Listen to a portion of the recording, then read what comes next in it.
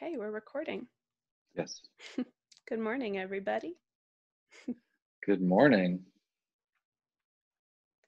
Yeah, we're here.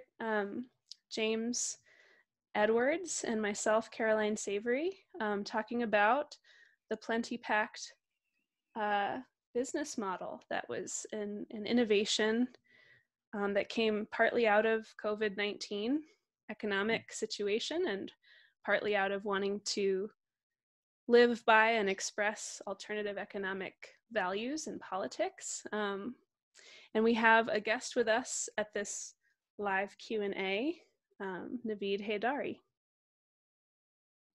And maybe more will join. We hope more will join if they're able. So tell me, Caroline, why don't you introduce a little bit of the background that led you to decide that Plenty Pact was something that that you needed to try, and then I'll give my version of that same story. Cool. Yeah, that sounds great. And I'll tell about myself, and then I invite you, James, when you speak next, to tell about yourself, and Sure. we can discuss how we know each other and what we were working on together, kind of as the Plenty Pact happened to emerge. Okay. Yeah. Sounds good. Yeah. So let's see.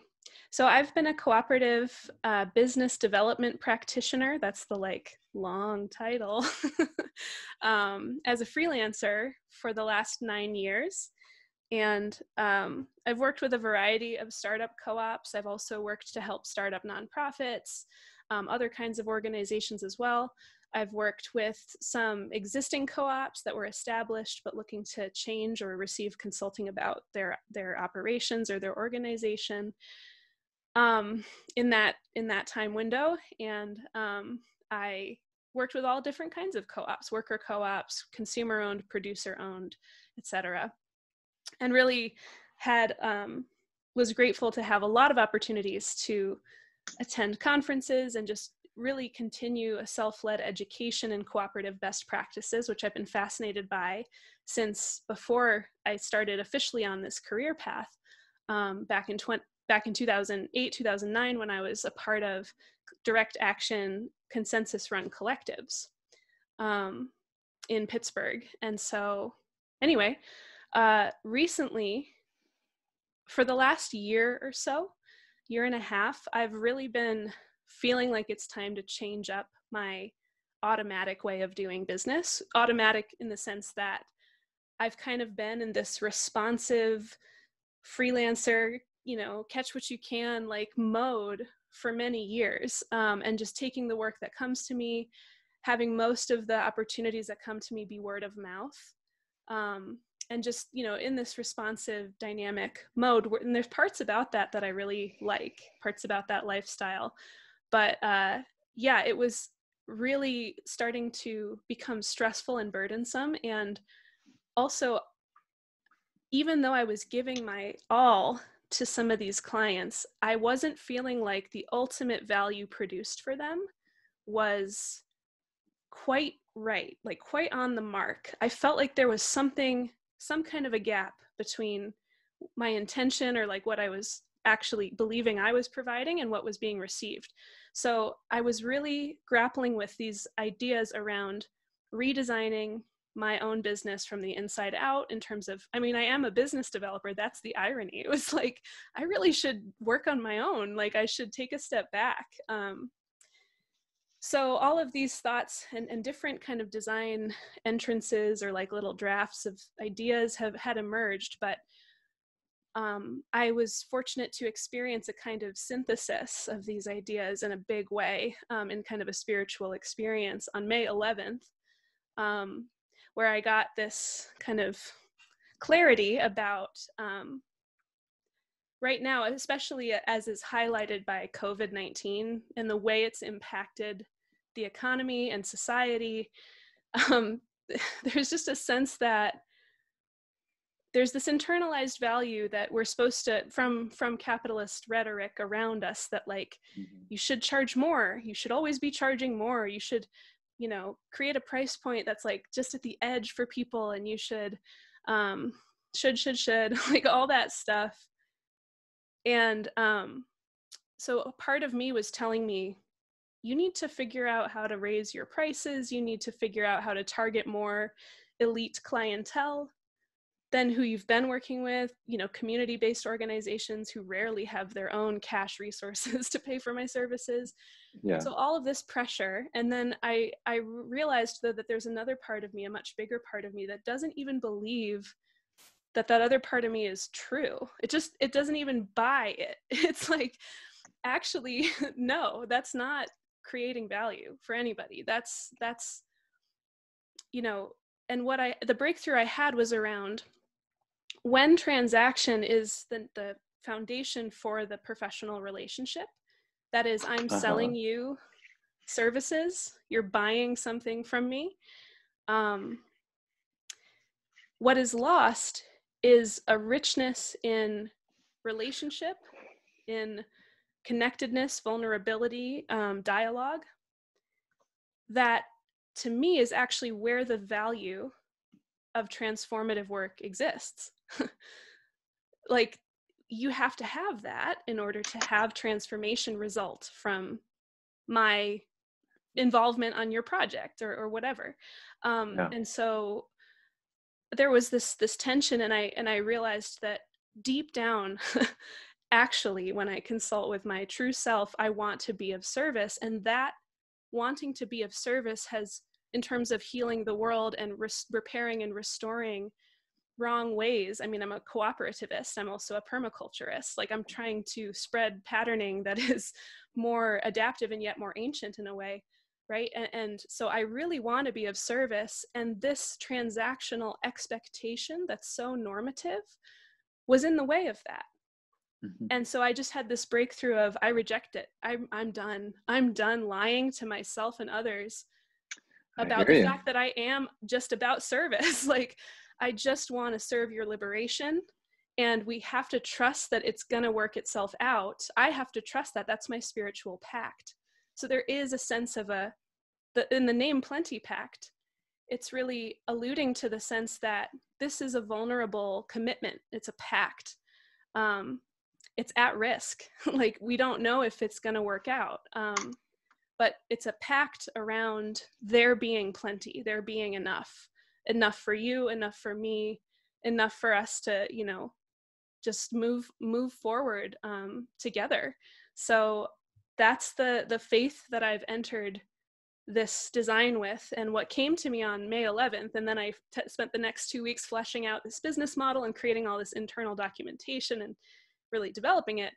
What came to me on the 11th that was a missing piece all the last year and a half was this clarity around how to have a conversation with somebody about, like, I just want to make an offering and I want you to make an offering. And in this way, we're kind of bringing a spiritual or a communion-based lens to what we're doing, where we are really acknowledging that relationship is at the heart of this. So that sense of like a script or a protocol for that conversation came through. And then I realized I had a totally, like, a complete idea, and it just needed to be implemented. So I launched the Plenty Pact model around May 25th. And since then, I've had some really exciting things happen with it. Some fantastic conversations, first of all. Second of all, some great rewarding relationships that have come out of this professionally. And I'm getting to explore and play in more things that I've wanted to for a long time, but because I didn't have the framing, I didn't know how. And now it just comes out through dialogue with people. It's just dialogue, and it's fantastic. Really enjoying it so far, and happy to share more details about how it's been going. Great. Well, I do have a lot of questions, but I think I'll start by introducing myself and why this grabbed my attention the way it did. And so my background is fairly varied. You know, I started a nonprofit that did violence prevention education, and I've had a 20-year career as a filmmaker.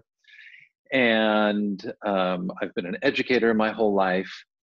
And a lot of that work, most of, and as much as it's shocking to say it, most of the last 28 years or 30 years of my professional life, and I'm shocked at how many years that is, has been sort of as a freelancer, as a consultant, right?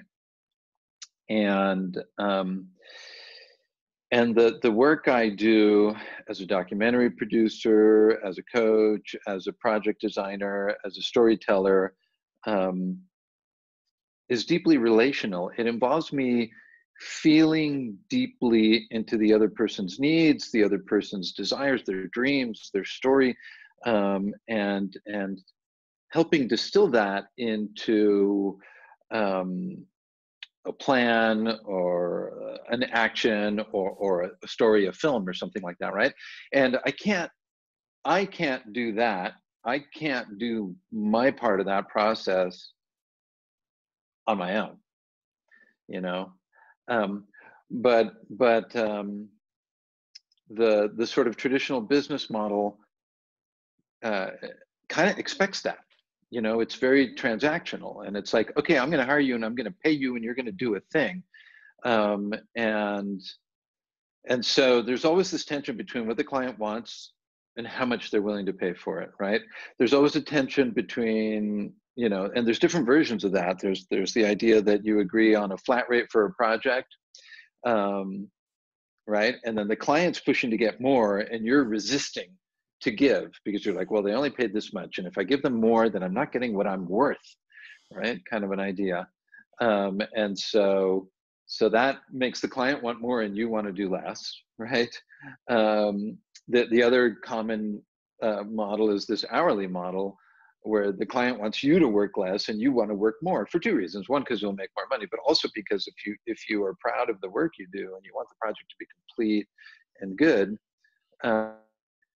right. And so so there's the tension of the project payment method, there's the tension of the hourly method, um, and and then I spent a lot of that time working in the film business, which has this culture. There's parts of the film industry that have a really antisocial culture that's very extractive and very exploitative, right? And one of the elements that occurs in that is that there are people who think that if they are paying you, they own you. You know, and I think one of the moments that really brought that home with me is when I'm lying in bed at 3:30 in the morning and the doorbell starts ringing and my phone starts ringing at the same time, and I'm thinking, oh my god, like what is happening? There's like some emergency. And it turns out there's my client who lives down the street who just got back from her film shoot or whatever at 3:30 in the morning, and she's decided that that's a great time to come over to my house and screen the rough cuts I've been working on. And I'm like, what are you doing here? And she's like, I need to see the rough cuts. And I said, it's 3:30 in the morning. And she's like, well, look, you're on the job. This is a high stakes project, and I have a thing I need to do tomorrow, so I can't see them then. So I have to see them now, which I acquiesced to. And, you know, and then I felt like, what in the world is happening here? Like, is this the way we're relating to each other? Like, I am at this person's service 24/7. So all of these relationships, all of this way of doing the business, and business in general is ultimately transactional. You know what? And that's fine. Somebody's paying for something, they expect something in return. That's an agreement, except when that's all there is. Okay, so I spent the last couple of years sort of throttled back from my business as I went through a master's program and really transitioned to just full-time eco-social design, permaculture work, that sort of thing, which I've been doing for a long time, but sort of as an ethos that informed the other things I did versus as a consultant just providing that. And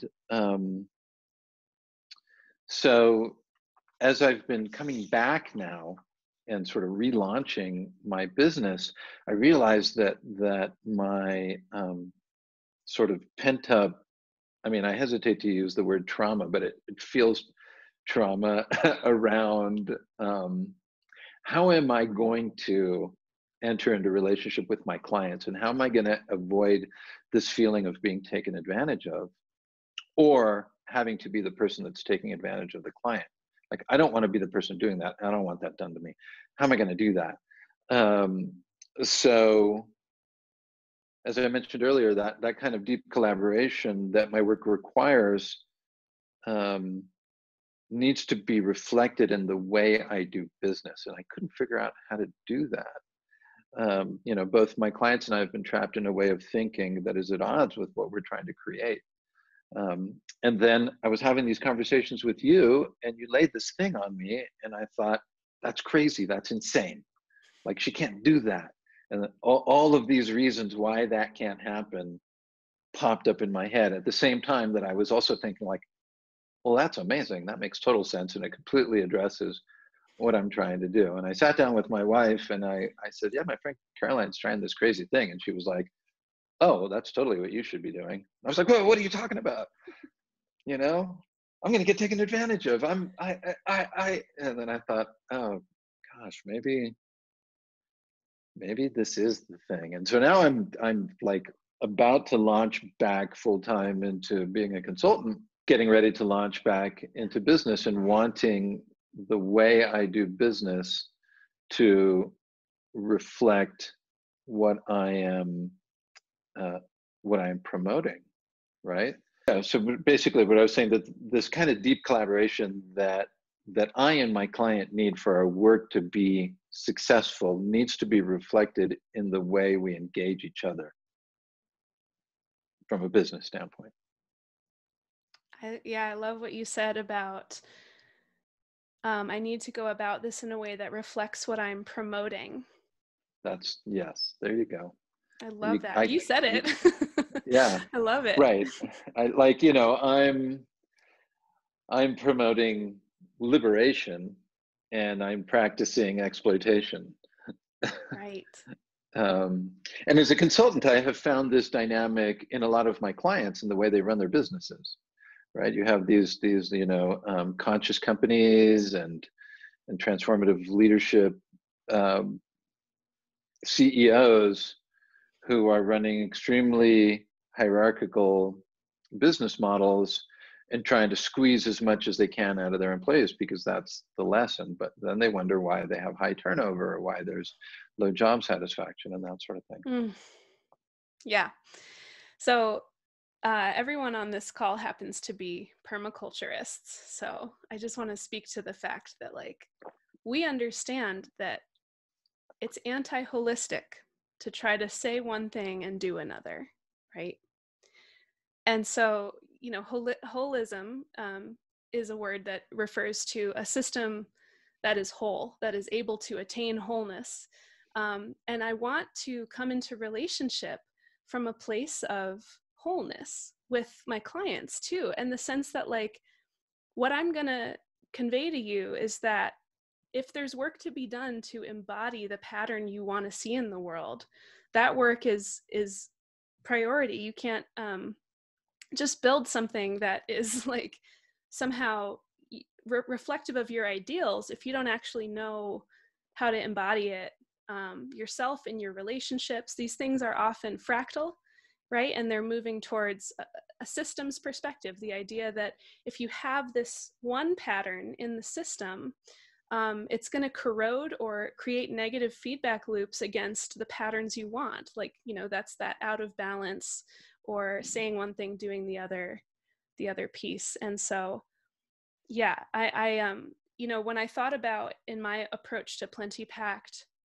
who I want to work for and with, who I want to serve, like, I couldn't trick myself into believing that I wanted to serve people who had a lot of money and were coming from a paradigm where it was not in their best interest even maybe to transform, where they didn't want transformation. They wanted perpetuation of a structure that made them comfortable, right? I want to work with communities that need to transform themselves, that understand that they're in a process of that, right? Like, I want to work with people at the grassroots. I want to work with organizations at the grassroots. And so if that means that there's this gap, right, between paying what I need to make to live on, and full disclosure, I've never made more than $20,000 effectively, or actually, to be totally specific, $23,000 in income before taxes in my life. So even though I'm commanding a fairly high price point hourly, I'm not working as much as I could because there's this gap between the clients who really need me and need the knowledge that I have to bring and what they can pay.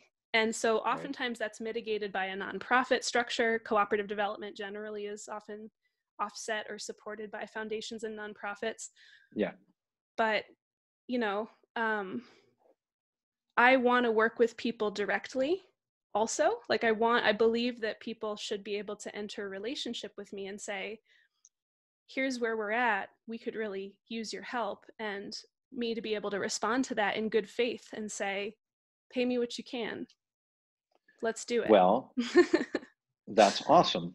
Yeah. That's awesome. And I'm in a slightly different situation. That won't cover my share of the mortgage, let alone putting my children through college. And I have 2 children about to start college. Yes. So we've talked about, we have different markets that we are looking Yeah. at and serving. And the structure of Plenty Pact for me could be quite different than how it ends up being adapted for you, James. So tell me more about that. Yeah. So the question I was going to ask you, and I think a question that's on the table, this is part of the experiment, is how adaptive is this model going to turn out to be to different contexts? And Yes. there's a couple of elements to that. One is what you just talked about, like having clients who don't really want to change because it's not in their interest. And in a lot of ways, that's my target demographic, my theory of change, and where I'm putting not all of my attention, but a lot of my attention, a chunk of my attention is in this idea that business and the financial power of business, but also the financial temptations of business, are the main reason for our environmental and social dysfunctions, right? There's nobody can say anything to me that is going to make me believe that our environmental crisis is not 100% directly related to the way we practice capitalism, right? And likewise, our social disparities, right? So I can imagine that this conversation is going to land flat with some of my more businessy clients, right? I mean, there is this movement in business towards conscious business, towards, society, environment, and governance improvements, triple and quadruple bottom line companies, B Corps, all of that, and even the business roundtable, like the most conservative business organization in the United States, issued a statement last August saying that maximizing shareholder value can no longer be the objective of corporations. And that has been the guiding truth since the late 70s, right? Maximize shareholder value means do anything you can to improve the stock value of your company. And now they're saying, no, we have to be, acknowledge it's time to compost those structures. We have to be good citizens. Yeah. But still, I'm going to be sitting in front of somebody with an MBA who has been trained in their schooling that is actually the objective, that maximizing profit is the objective. And they're going to say to me, why are we playing this game? Why are you saying, make me an offer that's meaningful to you? Just tell me your rate and I'll pay it. We can totally afford it. And so how am I going to respond to that? And I'm wrestling with that. I really am, because there's part of the ethos of that is if you're not commanding a really high rate, then they don't take you seriously. So there's this kind of back and forth. Then you're doing it wrong. Then you must not know what you're doing if you don't know how to command the highest price point, right? Yeah. So I'm wrestling inside with am I going to really take a stand on this in order to prove a point for my clients at the beginning of our relationship. And I think that is the answer. And I think part of the answer is, you know what this is worth. You talk about meaning. You know, you say to the client, to consider the meaning of this relationship. And I said, well, what about the value? And you said, well, value automatically triggers capitalist thinking, right? Because it's like monetizing the value. Wow. I mean, that's going to be heady for some of these folks. Yeah. Well, and so there's culture clash that can happen, right? It might be too extreme of context differences to like just try to glom these really two different worlds onto each other. Right. So, you know, creating bridges through language, through structure. The Plenty Pact has a really particular protocol around these conversations. And so I'd like to speak more about what it actually looks like Great. here, because, you know, again, it's context specific. I'm speaking to a certain audience with this. So there's certain, you know, ways that I have it designed structurally. And so basically, you know, first in an onboarding meeting, we discuss what their needs are. Because the first thing that I'm filtering for inside of my intuition, whether this is a good fit, is if I actually think I'm the right person to help them, if I believe that I can be of service based on my particular skills and talents and knowledges. So first we talk about what they need, and then I give them some context. Try not to spend too long and like too wordy with this, but like I give them some context around what we've talked about, that relationship is actually the container for which any really like high value results are going to come out of this. And so relationship being so priority, our goals should be around maintaining the relationship, strengthening the relationship, assuming it's a long-term, trusting, good faith relationship. Because my goal would be that, like, even if, you know, it ends up being only a short-term project, that there is a sense of a building of social capital there, where this person now sees what I can do, they like what I can do, they like how genuine I am on my engagements, they're going to recommend me to others, right? And I do want to note here that the Plenty Pact would not be possible were it not for years of me cultivating meaningful relationships with a variety of communities, cooperative communities starting co-ops, social permaculture and permaculture contexts, just various like facilitators groups and different networks of, you know, where certain kinds of thoughts and ideas are circulating.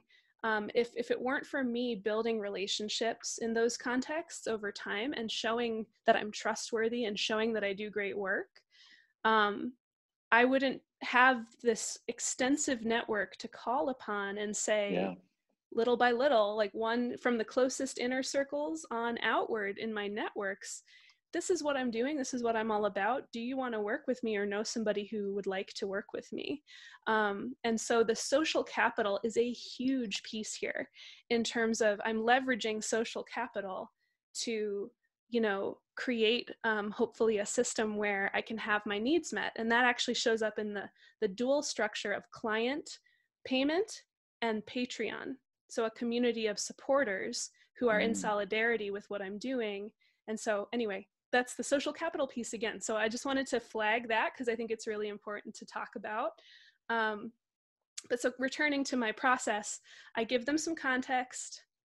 I then explain that my responsibility is to say yes if I'm the right person to work with them, I have the bandwidth to work with them on the timeline or whatever kind of constraints that they need or want. And that I believe that whatever they're going to offer me in terms of a reciprocal payment for my services is honest and coming from that good faith place. And their responsibility is to make an offer that is honest to their circumstance. So I tend to invite them to think about multiple forms of capital at this point. So we have not just financial capital, but we have intellectual, creative capital, we have social capital, material capital, like if you're growing food in your garden, natural capital. So there's a lot of ways that you are abundant or not abundant in capital, different types of capital in your life. So I invite them to think about what's honest for their situation. And I also invite them that in their offer, they are going to express the meaningfulness that working with me at this time on this project in the way that we discussed would have for them. For some people, it's not urgent. It's more of a diversion, right? For others, it's like, you're the person and I really want to do this with you. So that's what I invite them to do. And then the question that I ask is usually not very far variant from this question right here. What feels fair to you to offer me? What feels fair to you to offer me? So fair to you is a key part of the structure there, because again, their responsibility is to offer something that is fair to them, that's honest about their circumstance. So it takes vulnerability, right? This gets back to the question of dismantling these internalized fears and anxieties around pricing and what am I worth and what are you worth, right? That is a dialogue every single time. It's been a conversation, because different things come up around that. And it's vulnerable to be so honest so early, right? But I'm modeling trust for that like, if you're honest, I'm going to sit across from you and model honesty and say, let's do it. Let's work together. The phrase that I use when I accept an offer is, so it is. Like, it's not a I accept so much as it is like, that is what it is. It already was, right? Because I tell people, if you're going to be honest and genuine at this time in your offering to me, you should assume it's already been accepted. So you're really flipping a lot of things on their head here. There's a lot of contradictions with social norms. Yes, that's why it has to be a conversation, because it's strange, it's different, it's evocative, it's challenging. But the thing is, I already set up in the conversation that we're here for that. We're here. That's what relationship is. We're in dialogue.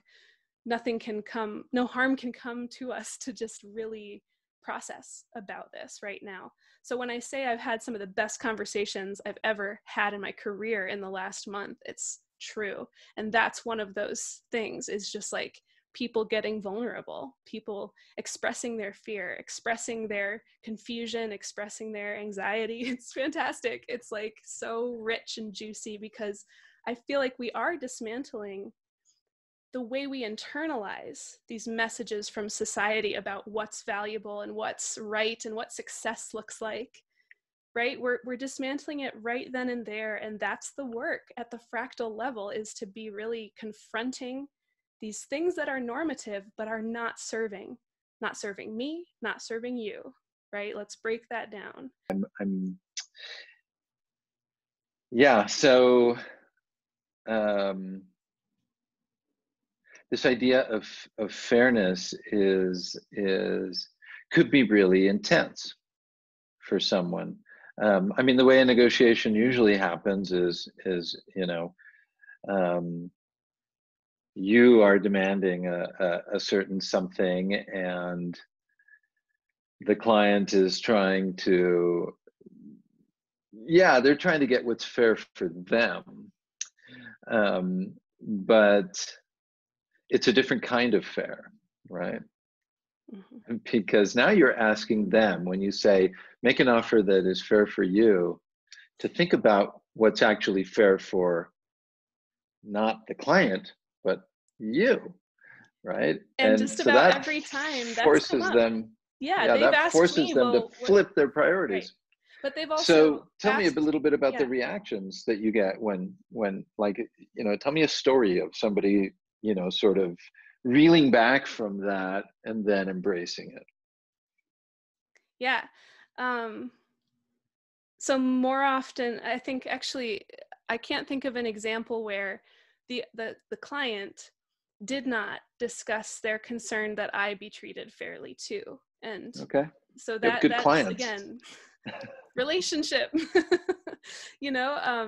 they're obviously approaching me if they already have some trust and context for me. That's been true so far.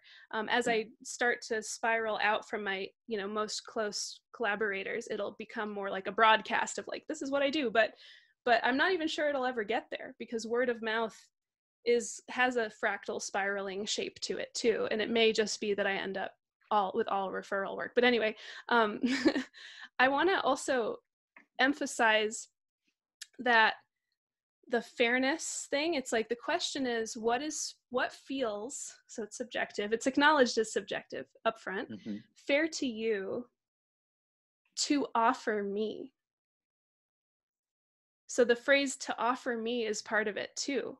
It's like I'm reminding them that they are making a gift, an offering, and that's what we're here for in this conversation, in this moment.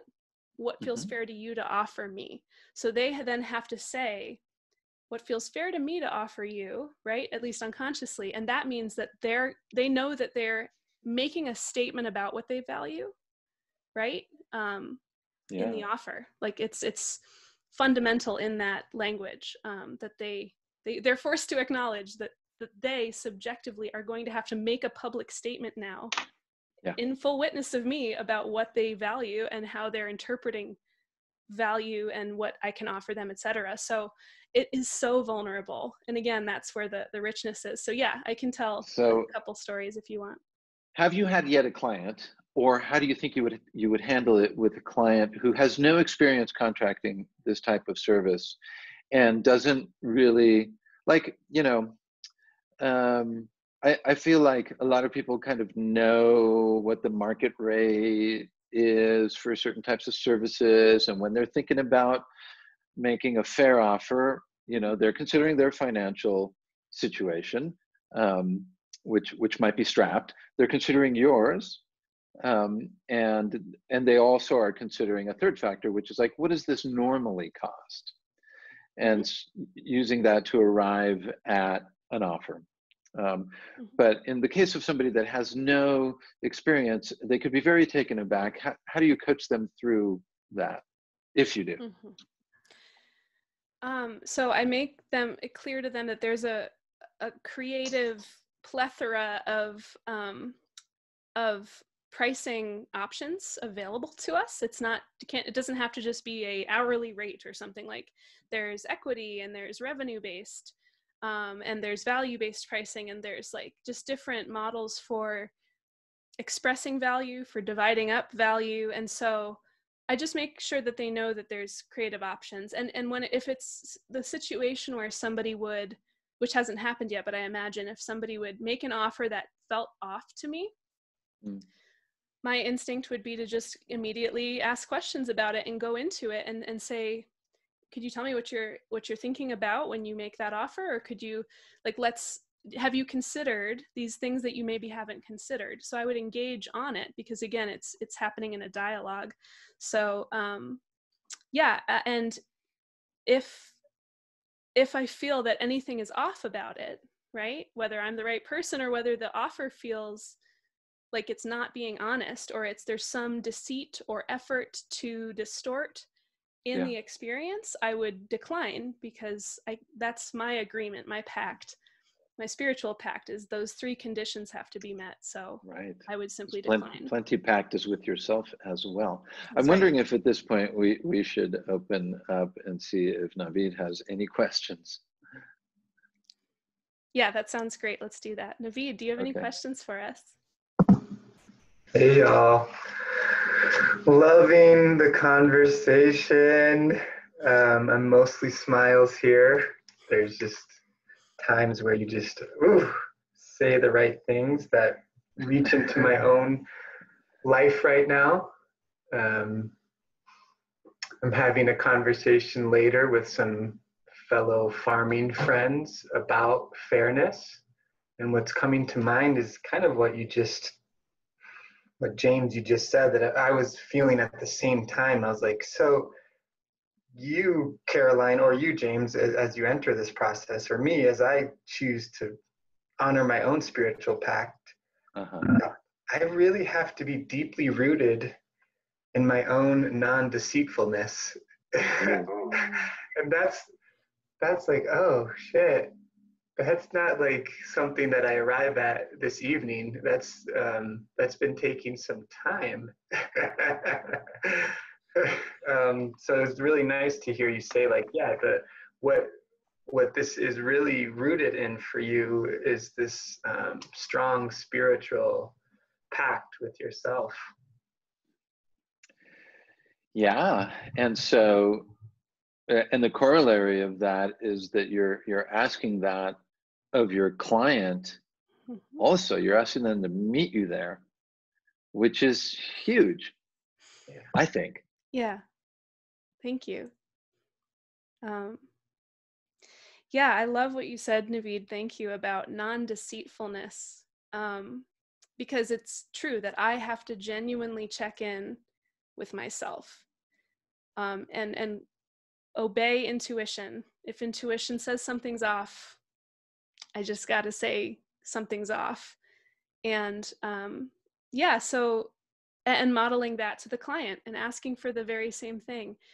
And there's also a sense that, particularly if I want a long-term relationship with this client, then I'm going to accept that whatever if they're honestly arriving at an offer, then that's probably true for them right now, but that can change, and that maybe will change as their circumstance evolves, and as their being evolves. So I tend on the side of acceptance, because if I feel that they're really in the conversation and they're really in good faith in the dialogue, and also another facet of how my business has adapted since launching Plenty Pact is that I look for the minimum viable structure of a client consulting engagement, where I'm saying, what gets you to the next horizon? Let's just structure a relationship to that point, because this is iterative. Let's let it evolve. So let's see how that feels. You can name a price for either each session or for the whole like structure that we articulate.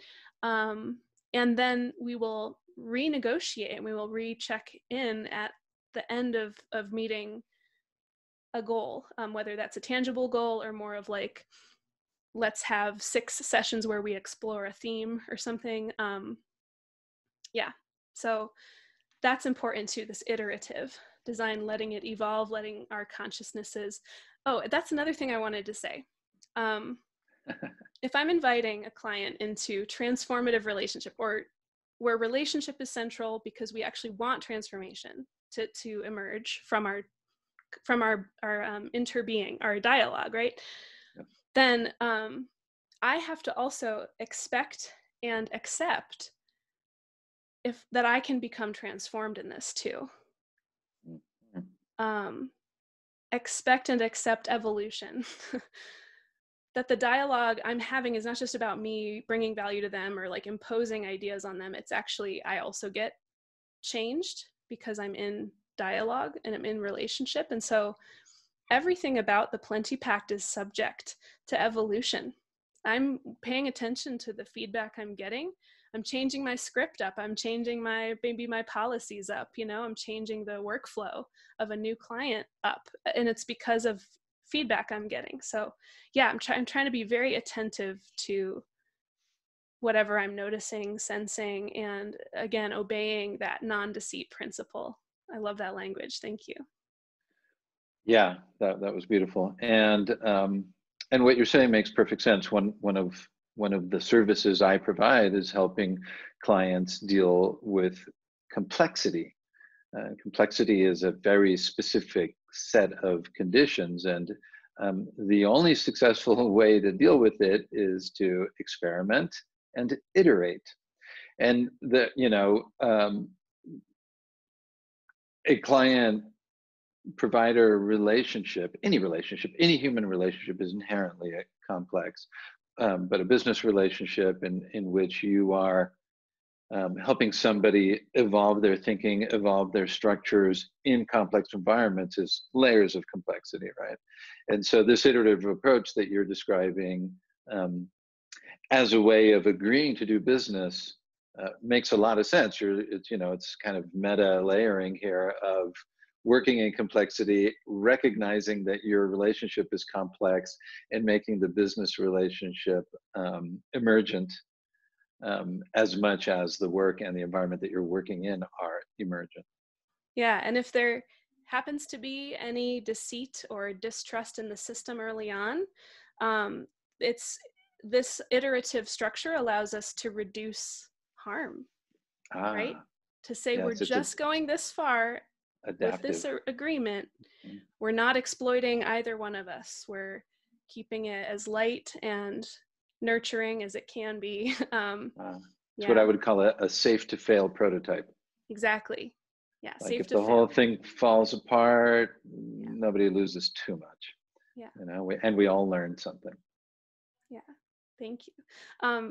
Naveed, it's so we've only got 2 minutes left in the time that we had set, but we also started late. I'm comfortable going maybe 10 more minutes if that's okay. But I wanted to ask Naveed if you had any additional questions, or if you'd like James or and I to engage on some of what you're maybe thinking about, how you might apply some of these structures or these ideas in your farming relationship in that context.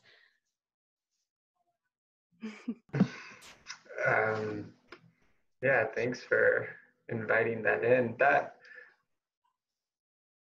feels helpful, and yet it feels like the things that I'm receiving from this conversation they're hitting me at a deep level that 10 minutes may not suffice. Scratch some of the pieces, and I'm already thinking about, like, when you said the iterative structure, I'm like, oh, like that's kind of what happened with this farming thing. Like, we didn't just do the minimal viable next horizon. Like I like agreed to something that was really more than I wanted to agree to at that time, because I was just like, oh yeah, like we're going to farm the whole season and then share the crop. And I didn't account for, like, actually what I really meant is, like, I want to plant seeds with you. And then maybe I move 45 minutes away, and it's really hard for me to get to the farm. Like, that's really adapting, or that's really changing the circumstances. And I didn't, like, there wasn't a structure that was built in place for that. And I think that's where some of these tensions are coming. I think there's always an inherent tension between people's natural desire for predictability and control and knowing where things are going, and the unpredictable nature of the world and life, right?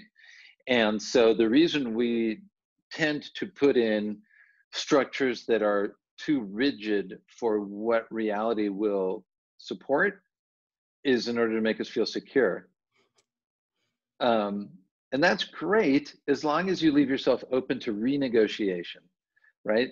And we grow up thinking that once you've made an agreement, you've committed your entire self and life to that. And we forget that we can renegotiate, we can. So this concept of renegotiation is really important. And it allows you to make long-term planning, understanding that you might have change.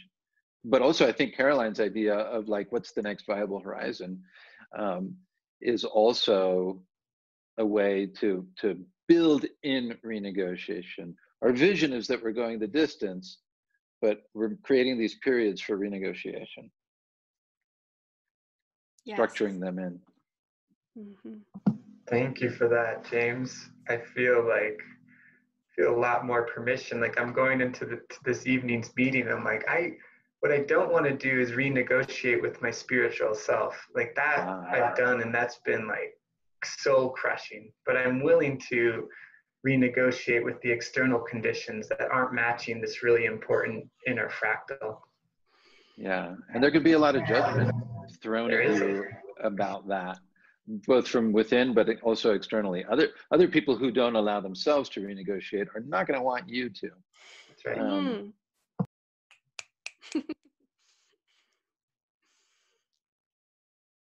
Yeah. You can do it. Yeah. Follow spirit and I know that you're able to do this, Naveed. Listen. to others deeply as well. Sometimes the most valuable pieces of information are under the surface of what somebody's saying, right? It could be fear, it could be judgment, it could be, there can be a lot entangled with a given experience from past experiences, right? So just that listening at that deeper level will enrich the dialogue that you have tonight, I'm sure. And yeah, thank you so much for being here. Thank you both. Oh, you're so welcome. Thank you. So would you like to offer any closing thoughts, questions to leave people with, ideas, James? Yeah. So in the coming days, I'm going to, fully hard launch my consulting business in the middle of a recession, in the middle of a pandemic, with a business model that's going to be totally foreign to a lot of my clients. And I feel pretty good about it, actually, because I'm coming from a place of integrity, and I'm 52 years old, and it has taken me this long to come to a place where I can say, you know what, I can do business the way I want to do business. And I might get rejected for that, and that's okay, because there are other people that are going to accept it, and it's all going to work out. Or maybe I'll crash and burn, and the experiment will ask to be reiterated in a new way. But you can't manifest outwards what you don't practice inwards. And so I have to take that to heart and go with it. So thank you, Caroline, for introducing me to this revolutionary, for me at least, but I think for the world, way of doing business. It is revolutionary for me too. It's kind of a shocking situation to be in, for sure. Like it's so challenges. It so challenges our my ideas, my beliefs about myself. All of it is fraught. All of it is vulnerable. All of it's here. And I felt like chills when you were talking just now, because like if anything, what I'm inspiring or what I'm seeing, yourself, James, and Naveed also like picking up on and taking and running with, is even, not so much about the Plenty Pact structure in particular. It's about obeying your integrity, like really letting that lead, and just being like, this is who I am. This is what I believe in. And not only that, I'm a designer of sorts. Like I've sat with pattern analysis, I've sat with systems thinking, like this is an expression of what I've arrived at as far as good design and the, what could help seed or propagate the world that we want to live in. So I'm modeling that to you, and you need to engage me in this authentic way with what I'm all about. I did feel when this came about, as vulnerable as it is, as like, who knows if this will work out, all the like anxiety there. I also felt that there, what it did was reduce separation between myself and the world, because I internally had these values, these beliefs, these truths that I was trying to partition and then act differently in the world, and it wasn't working for me anymore. It finally hit a crisis point where I was like, I am done pretending. This is what's true for me. I am wanting to be of service, and I want you to understand that if we're going to be in a professional relationship together, it's that this is about your liberation, and mine. It's about mutual transformation.